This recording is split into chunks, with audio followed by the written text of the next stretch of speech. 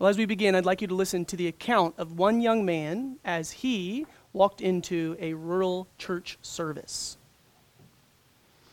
The first shed we come to, the preacher was lining out a hymn. He lined out 2 lines, everybody sung it, and it was kind of grand to hear it. There were so many of them, and they'd done it in such a rousing way. Then he lined out 2 more for them to sing, and so on.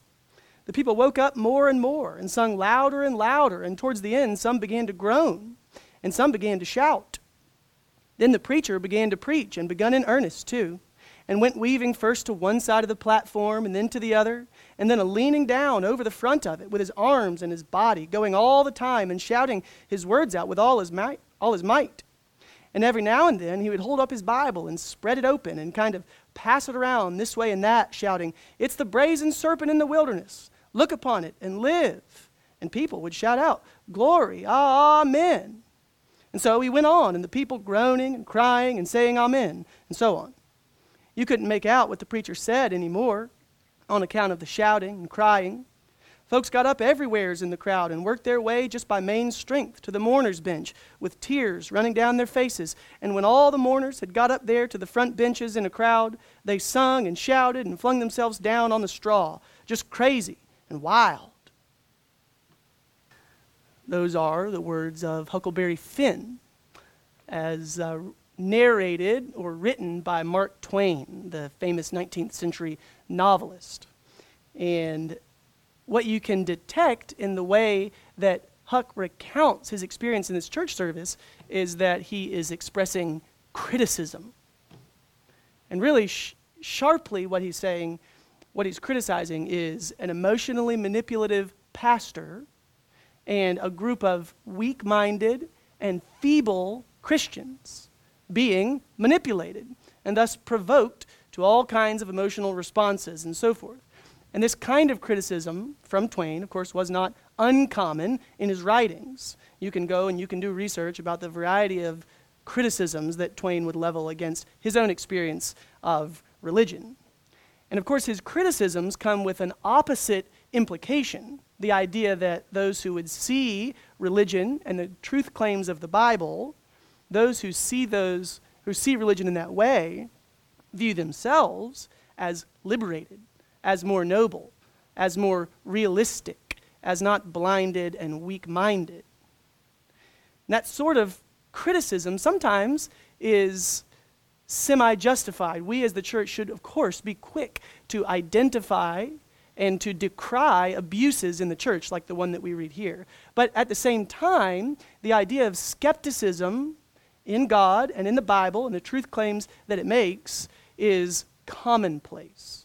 And Twain, I'm sure, was aware of this, but skepticism and criticism and the idea that the fool would say that there is no God is an idea as old as time. It always has been, and it will be so until Christ returns. And what we'll see in our passage today is that there's a group of people who express similar skepticisms or criticisms, and in the end, unbelief, as they speak to the Son of God. Now, the situation they were in, that we'll see in our passage, and the situation that Twain and Huck Finn was in, is the same as the situation that we are in, because, as you know, we are aware of the truth claims of the Scripture. Some of us to differing degrees, but all of us in the room, at least at this point, having sat through the reading of Scripture and the singing of the songs we sang, have a decision to make. How will we respond to the truth claims of the Bible? So to overview where we're going this morning, our passage falls in basically 3 parts. A brief setting and then 2 paragraphs. The brief setting is in verses 22 through 24. We'll cover those briefly. And then each paragraph we'll cover in turn, and we'll cover them in similar fashion. The main point of the whole passage is that the skeptics, in this case the Jewish people surrounding Jesus, are exposed, and on the other hand, Jesus is affirmed. Those are our 2 handles, exposure and affirmation. And each paragraph will look at both of those ideas. So to begin with the context,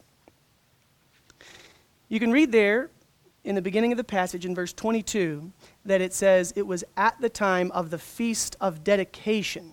So what's happened here is John is alerting you we have changed settings. We are no longer in the same place and time as we have been at the beginning of chapter 10. Now, the Feast of Dedication, that may or may not be a familiar idea to all of us.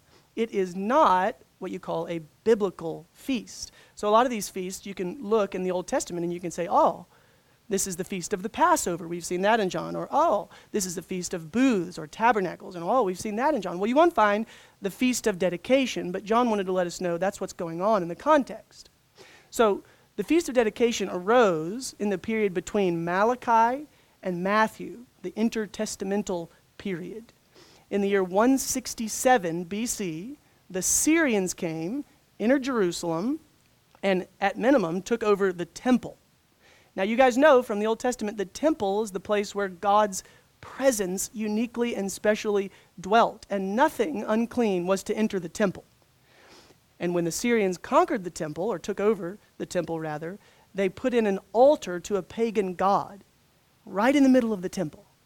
And of course, this was abhorrent to the Jews. 3 years later, they did manage eventually to take back over the temple. That was the year 164 BC. And of course, when they took it back over, they rededicated it. And so you have what you see in our passage here, the Feast of Dedication. And it occurred, as it says there, in winter. As a bit of an aside, just for your awareness, is this actually came to be known as Hanukkah. This is what Hanukkah is.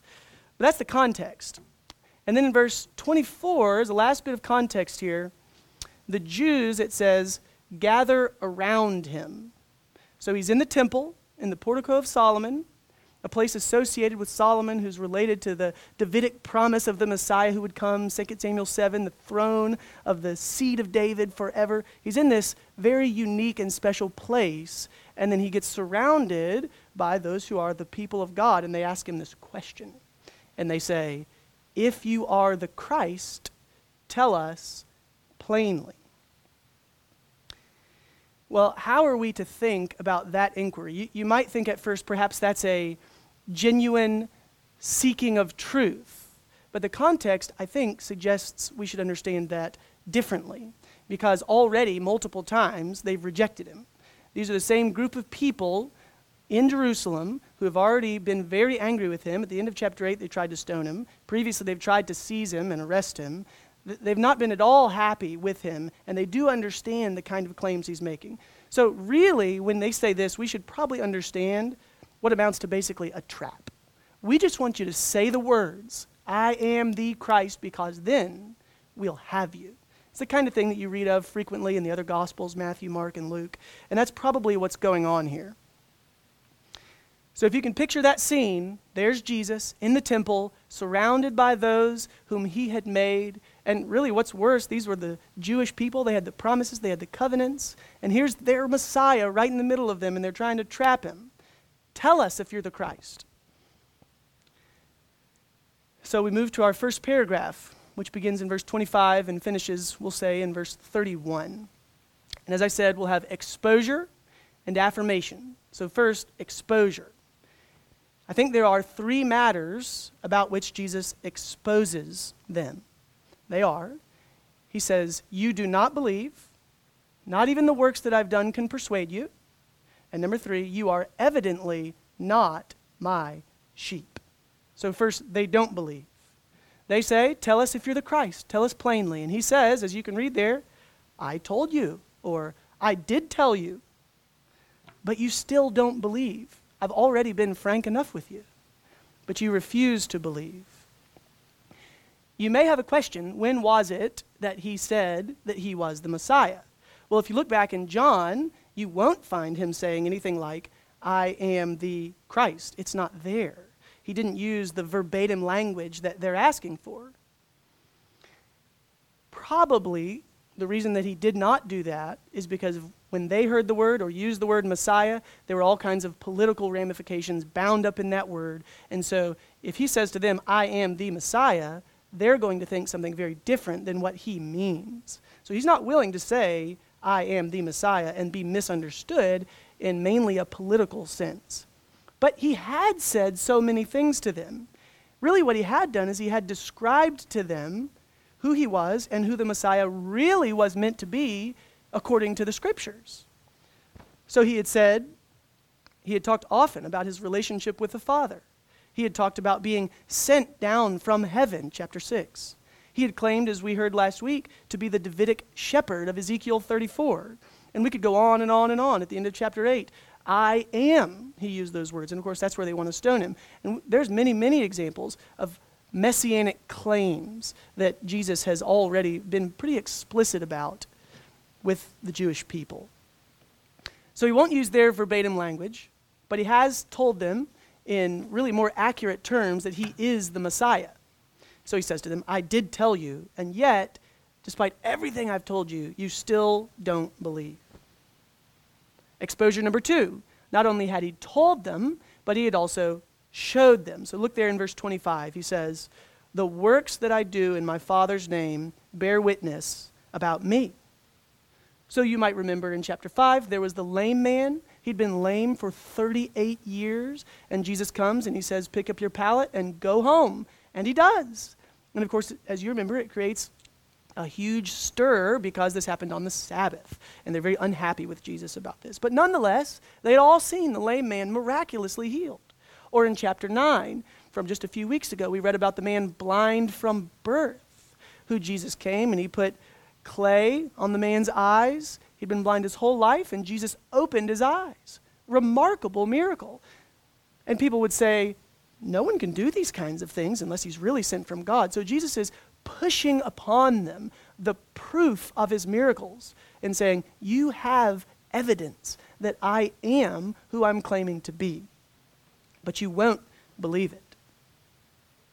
Now, if you're here today and perhaps you're not yet a Christian, sometimes you may be tempted to say, well, if I only had more evidence, if I only had more proofs, or perhaps if I could only have lived back in the day when Jesus lived, well, then perhaps I would believe. But I think Jesus' arguments here really militates against that line of thinking, because these are the people who had all those things that you might wish you had, and he tells them, you still don't believe. They had all the evidence they could ever want, and they still don't believe. So he's exposed them now twice. Third exposure. The reason that they don't believe, he tells them, is that they are not his sheep. Now you have to be careful here what is meant when he says, you don't believe, verse 26, because you are not my sheep. He does not say that they first reject him and then he labels them not my sheep. It's not like that. It's not that they reject him and so Jesus plucks them from his sheepfold and kicks them out. It's actually the other way around. The issue is that because they are already not his sheep, they act like those who are not his sheep act, and they don't believe. These are sheep who just do not know this shepherd. They're not his sheep. This can be, for many people, a sticking point. But it is certainly the way that verse 26 is laid out for us. It's crystal clear. And it's also further confirmed in verses 27 and 28. So I'm going to read for us in just a moment verses 27 and 28. It's a passage that I think many of us, at least speaking for myself, have read in thinking about the true sheep and who are the true sheep and how do they act. But take note that in the context, he's actually describing the true sheep in order to say to the people who've surrounded him, you're not like my true sheep. It's actually an indictment against them that you don't act like true sheep. So listen to verse 27 and 28. My sheep hear my voice, and I know them, and they follow me. I give them eternal life, and they will never perish, and no one will snatch them out of my hand. So Jesus knows that the unbelieving group of Jewish people around him are not his sheep because he sees how they act. So Chrysostom said it this way: if they don't follow, it's not because he is not a shepherd, but because they are not sheep. 3 exposures. Now we'll turn to affirmation. The umbrella concept that Jesus is affirming here, the string that binds them all together, is he's affirming his own relationship with the Father. That's what he's after. The crowd won't recognize this. They don't recognize that he's been sent from God. They say he has a demon. They say he's a false teacher. They say he's a blasphemer. And Jesus is saying, no. The Father sent me. So there are three ways that Jesus does this in the paragraph. First, briefly, we've already said, he's agreed with them. He's affirmed that he is the Messiah. If you're the Christ, tell us plainly, I already told you. Second, he says that he is one with the Father. That's in verse 30. He's one with the Father. Now, of course, this is the comment that drives them in an immediate sense to stoning. Right after that is when they pick the stones up. There's something remarkable about Jesus using the words, I am one with the Father. Now, what leads up to this idea that he's one with the Father really begins in verse 29. So he's been talking about his sheep and his relationship with the sheep, and there in verse 29, he brings in the Father. He says that the Father's the one who gave him the sheep. And not only that, because the Father is greater than all, no one can snatch them out of the Father's hand. But he's just said no one can snatch them out of my hand. And so the picture that Jesus paints is that you have the Father and the Son working in conjunction to save a people for himself from all eternity. And in that sense, they're one, which is the claim that Jesus makes. Now, is the idea that they are one a total dissolution of any distinction in any sense, an absolute removal of all distinctions between the Father and the Son? And the answer to that question is no. The catechism that we teach our children is right. How many gods are there? There is one God. In how many persons does this one God exist? In 3 persons. Who are they? God the Father, God the Son, and God the Holy Spirit. He's not talking about a removal of any distinction whatsoever, but he's talking about a union and a oneness in purpose. It was the Father who sent him in a common aim and a common goal that he would carry out to save a people for himself. Third affirmation, Jesus is the true shepherd that will save all, keyword, all the sheep given to him by the Father. In our passage from last week, the first half of John 10, Jesus said that the shepherd, the true shepherd, lays his life down for the sheep. And here, he builds upon that. He goes further and he adds 3 elements about being the true shepherd and his saving of the sheep. Number 1, he will give eternal life to his sheep, verse 28. And they will by no means perish. Now, in the original language, there's not a more emphatic way to make something negated. You can't be more strong about saying this will never happen. So you could paraphrase and you could say, they will by no means perish. I won't lose any of them. And number 3, no one can snatch them from my hand. Saints, what he's describing has been called by many people the perseverance of the saints. He won't lose any of his sheep. He came, he laid his life down, he hung on a bloody cross as God's divinely approved substitute for sinners to absorb all of the wrath of God. And he was vindicated, proven to be who he said he was, finally, at the resurrection from the dead, his resurrection from the dead. He won't lose any of those for whom he has died and whom he is saving. He'll lose none of them. I'm going to read to you from good brother John Murray on this subject, and he's talking actually about this passage in John chapter 10. What is it that Jesus says? Quote, my Father who hath given them to me is greater than all, and no one is able to snatch them out of the Father's hand. I and the Father are one. When we inquire as to the force of this statement, that no one is able to snatch out of the Father's hand, we find it in the preceding words of Jesus. I give unto them eternal life, and they shall never perish, and no one will snatch them out of my hand. What Jesus is dealing with is obviously the infallible security of those who have been given unto him by the Father. They shall never perish.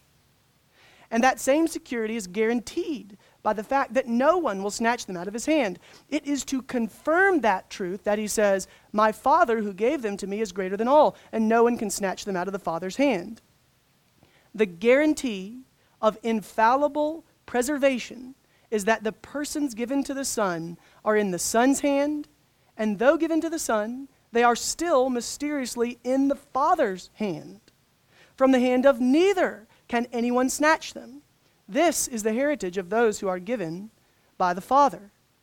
Have we not, in this truth, new reason to marvel at the grace of God and the immutability or unchangeability of his love? It is the indissolubility of the bond of the covenant of God's grace that undergirds this precious article of faith. And he quotes Isaiah 54:10. For the mountains shall depart, and the hills be removed, but my loving kindness shall not depart from thee, neither shall my covenant of peace be removed, says the Lord that has mercy on you. There's good reason to praise God for the way that he keeps us. I don't know if you heard the same themes in the song that we just sang a moment ago. Our faith is weak in ourselves. We're frail. We're like wandering sheep. And then again, the refrain. He will hold me fast. Praise God. We should meditate a bit further, though, on what he means in terms of the perseverance of the sheep, but in terms of understanding the perseverance of the saints in terms of sheep.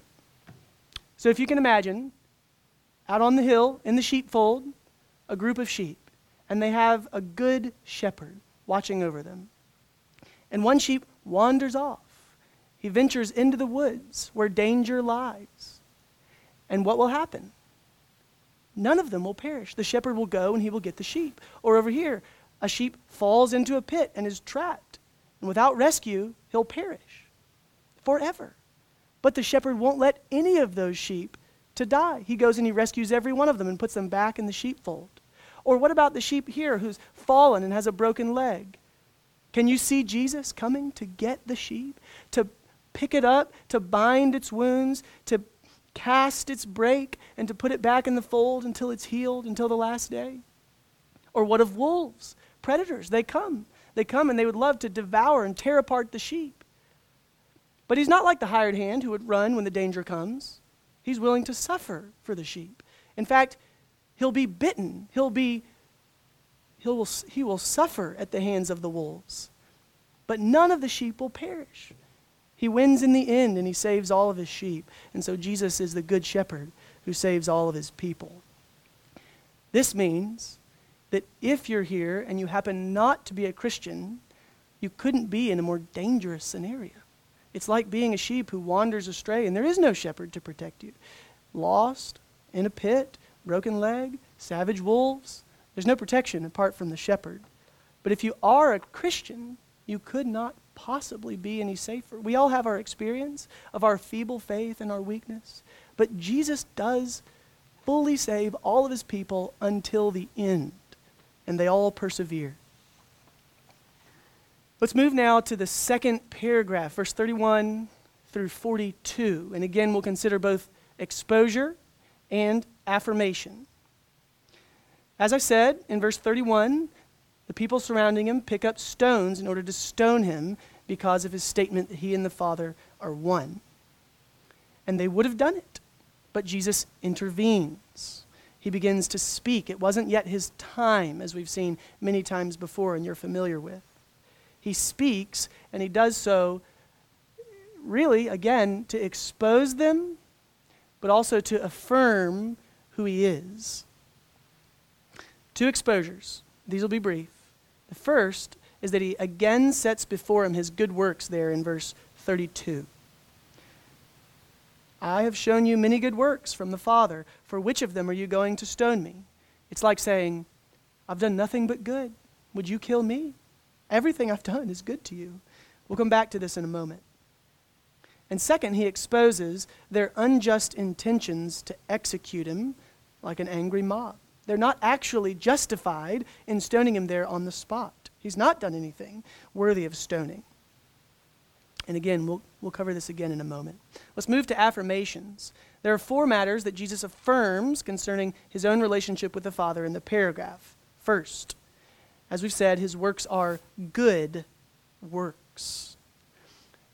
He exposes their inconsistency. They don't have any explanation for the power of miracles, and they also don't have any way to account for the fact that he was good.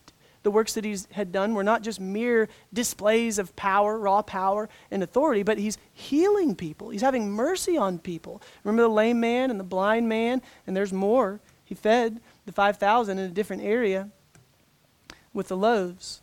But everything that he did was good. And this applies not only to his miracles, and not only in the context that we're in now, but if you consider what you know to be true of Jesus from the Scriptures, everything that he did always was good, totally good, through and through. Not bad, but positively good and right and wholesome and pure. Everything that he said, everything that he would do, his demeanor, the way he carried himself, the way he interacted with those who were weak and suffering and those who were proud and powerful, the way that he used his power and authority not to be a taker, but to give and to serve and humble and lower himself. Everything that he did was good. Even today, the people who would, like Mark Twain, love to discount the message of the Bible and the testimony concerning Jesus, they don't ever do it on the grounds that he was not good. They do it on other grounds, but there's never an accusation that this man was immoral. He was irrefutably good. And the Jews should have been able to see this, and they weren't able to explain it. Second affirmation, his works, he says, are the Father's works. Now, let's take note just briefly here that 3 times in the passage, Jesus brings up his works to the crowd, and every single time he does that, he associates his works with the Father. So in verse 25, the works that I do in my Father's name. Verse 32, many good works from the Father. Verse 37, the works of my Father. Again, the idea is that Jesus is affirming his relationship with the Father. They would say, as I said, he's got a demon or something else, and Jesus would say, no, he sent me. And the idea is that the Father is in Jesus' corner despite the rejection around him. The third affirmation, Jesus is the Son of God. Why would you stone me for which good work? It's not because of your works, it's because of blasphemy, and you, being a man, make yourself out to be God. Is he God or is he not? Is he the Son of God? Well, Jesus responds directly to this with Psalm 82, verse 6. And the quotation reads, I said, you are gods. Now, this is a good time to work hard because it can be confusing what Jesus is doing in the way that he uses this Old Testament scripture. Let me explain. They accused Jesus of claiming to be God. They said, blasphemy, you being a man, make yourself out to be God. Jesus says, well, now hang on, wait a minute. These people in Psalm 82, they were called gods. And he just quotes to them what it says right there. You could flip back some other time. That's what it says. I said, you are gods, addressed to human beings. Do you stone me because I used the same word for myself that they used, or that was used about them rather, those to whom the word of God came? And the issue, the sticking point that's difficult for us to understand is, you should ask yourself, is Jesus calling those in Psalm 82 divine? The answer, of course, must be no. But if the word gods was used about them, and he says, well, they use it about me too, does that mean that he is calling himself not divine? The answer there has got to be no. You could be tempted to think that because they're wanting to stone him. That would sure be an easy way to avoid stoning, would it not? But Jesus would not have denied his own deity. He never does that anywhere else in Scripture. And here, I don't think he does that either because he immediately follows it up by saying, I'm the Son of God, the one who God sanctified and sent into the world. I called myself the Son of God. You're stoning me because I used the same word. Well, it's confusing. What's he doing? I think the answer is that he is neither explicitly affirming nor denying his own divinity. He does that other places. John is not shy about that. There's not a question about what the Apostle John thinks about Jesus' divinity, and there's not a question about what Jesus thinks about his divinity. But here, contextually, Jesus is in a room full of people with stones. And I think what he's doing is he's deflating the situation. You could say it another way, and you could say he's exposing that they're inconsistent. You can't stone me on this basis if you want to hold to your Bible, because I'm using the same word that they used. And so he de-escalates in the moment their anger, or really, perhaps not even their anger, perhaps just the legitimacy of their intentions. They can't possibly save face and stone him if he brings up this passage of Scripture and says, well, they called them this, and here I'm using the word Son of God about myself. He's just de-escalating things. Apparently, it works. You read there in verse 31 that they want to stone him, but there's nothing else about stoning him in the remainder of the passage. Later, they want to seize him as the passage closes, but there's no more stoning. I hope that's clear. If it's not, we can talk further about it. It is difficult to understand, but we should move on. You should note that there is, however, a seed planted about Jesus being the Son of God. He does affirm that he used the title. If you look there, let's see, which verse is it? Verse 36. Yeah. Verse 36. Do you say of him whom the Father consecrated and sent into the world, you are blaspheming because I said, I am the Son of God?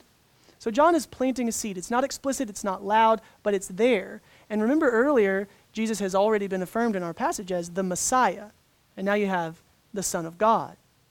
Now that might ring bells in some of your ears because you know the end of the book. John says the reason that this book was written, the reason all these things were written, is so that you may know that Jesus is, two things again, the Christ, the Son of God. And so here we have John affirming in his own way both of those things in this little passage, and he'll continue to stay on track with that end for the remainder of the book. Fourth and final affirmation. Jesus affirms that he is in the Father and that the Father is in him. Jesus makes one final appeal to them. And in verse 38, he holds out his works one more time. It's repetitious. One more time to appeal to them that they should believe. Look at verse 38. Verse 37, let's back up. If I'm not doing the works of my Father, then do not believe me. But if I do them, even though you don't believe me, believe the works, that you may know and understand that the Father is in me and I am in the Father. This is the third time Jesus has brought up the works. They've just set out to kill him. Now he's de-escalated the situation, and he's again putting his works before them as grounds for faith. He's telling them, if you don't believe me, based on what I'm saying already, you have got to believe these works. Believe these things. He's pleading with them, despite who they are and despite their intentions, to believe. The God that you claim to worship, he would say, is my Father. I am in him. He is in me. He did send me. Again, we are one. We're united. You can't separate us. You should believe these things. But they won't have it. And so in verse 29, they again seek to seize him, and again he escapes. This has happened before. Let's stop and think just a moment about what's going on. John has already affirmed in chapter 1 that Jesus is the pre-existent, eternal creator God, and that he's the Messiah. And now he's standing in the middle of the temple, surrounded by a group of Jewish people. These are the people whom God has been especially merciful to in giving them the covenants and the promises, the temple. They were rescued out of Egypt by the Exodus. They had the prophets. They had all the revelation in the Word of God. And here he is. And they want to kill him. And they want to seize him. What should he do? He pleads with them. Even if you don't believe, please look at the works that I'm doing and believe on the count of them. Perhaps you know the feeling of pleading with those who don't believe. You try to explain, you try to persuade, you listen carefully so that you can understand their hang-ups or their objections, so that you can respond appropriately. You try to love them well practically, so that they'll understand that you really do care about them and that there is something genuine about your own works as a testimony to the truth that you're trying to give to them. And then you leave the conversation, or perhaps many times you've left the conversation, and nothing changes. They haven't believed. This now, at this point in chapter 10, Jesus is in the same position. This whole series of interactions really began chiefly in chapter 5. And then as we've been saying, 5, 6, 7, 8, 9, and 10, things are escalating and building. Jesus is repeatedly interacting with the Jews, especially in Jerusalem, excluding chapter 6. But over and over again, and things are getting worse. They tried to kill him, but he's going back again and again and again, and he's talking to them, and he's exhorting them to believe. And they won't listen, but he's continuing to plead and exhort. And you can read in the synoptics where Jesus is weeping and crying, and Jerusalem, Jerusalem, who stones the prophets, kills those who are sent to her. How often I've wanted to gather you as my children, to bring you in, and you would not have it. And the point that I want to make to you is the heartache that you feel in pleading with those who don't believe is that Jesus knows the same exact feeling. He's been there. He walked that path before any of us ever did. And it's a good path to walk. And it's sober because the people in the chapter, they never come around. John's message at the beginning in verse 11 of chapter 1, he came to his own, and those who were his own did not receive him. This chapter ends very similarly to the way that the whole gospel ends. They don't come around. Now later, many of them will, right? We have the Acts of the Apostles, and we see many people who were Jews were converted, but the general testimony is that they rejected him. It should at least be some solace to us that Jesus, the sovereign God, is willing to plead with people who don't believe and willing to endure the same heartache for you to continue to press on and walk in his footsteps. Some will be saved. They will. They won't all turn away from him.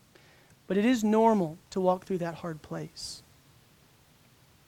And John does give us, we'll see in a moment, a change of tune. He does show us that when Jesus leaves, things change. You can look there at the last 3 verses of the chapter. Jesus goes away again. He goes to the other side of the Jordan, to the place where John before had been baptizing, and he remained there. And many came to him, and they said, John did no, you could say, though John did no sign, everything that he said about this man was true. And look, verse 42, many believed in him there. So on the one hand, you have a mass rejection that Jesus exposes repetitively. But on the other hand, you have many in this case who come and they believe. And again, Jesus is affirmed to be the true shepherd, the Messiah, the one sent from God, the Son of God, who would save a people for himself. And John gives us the note that everything that John the Baptist had said about this man is true. They're remembering back to John's ministry in the wilderness, the baptism of repentance that many of them had received, and the prophecy that John had been giving. And if you go back and you look at what John has said in the Gospel of John, it's a lot. He says a lot of things. I'll give you a sample. He called Jesus the Lamb of God, the Son of God, the pre-existent one. He existed before me. He was the Christ, John says. He's the Lord, in quoting Scripture. He's the one who comes from above, the one sent by God. John is very explicit in his testimony about Jesus just in the Gospel of John. John the Baptist is explicit, that is. So as I said, on the one hand, you have rejection. But on the other hand, you have these people who come and they do believe. They come around because the shepherd won't lose any of his sheep.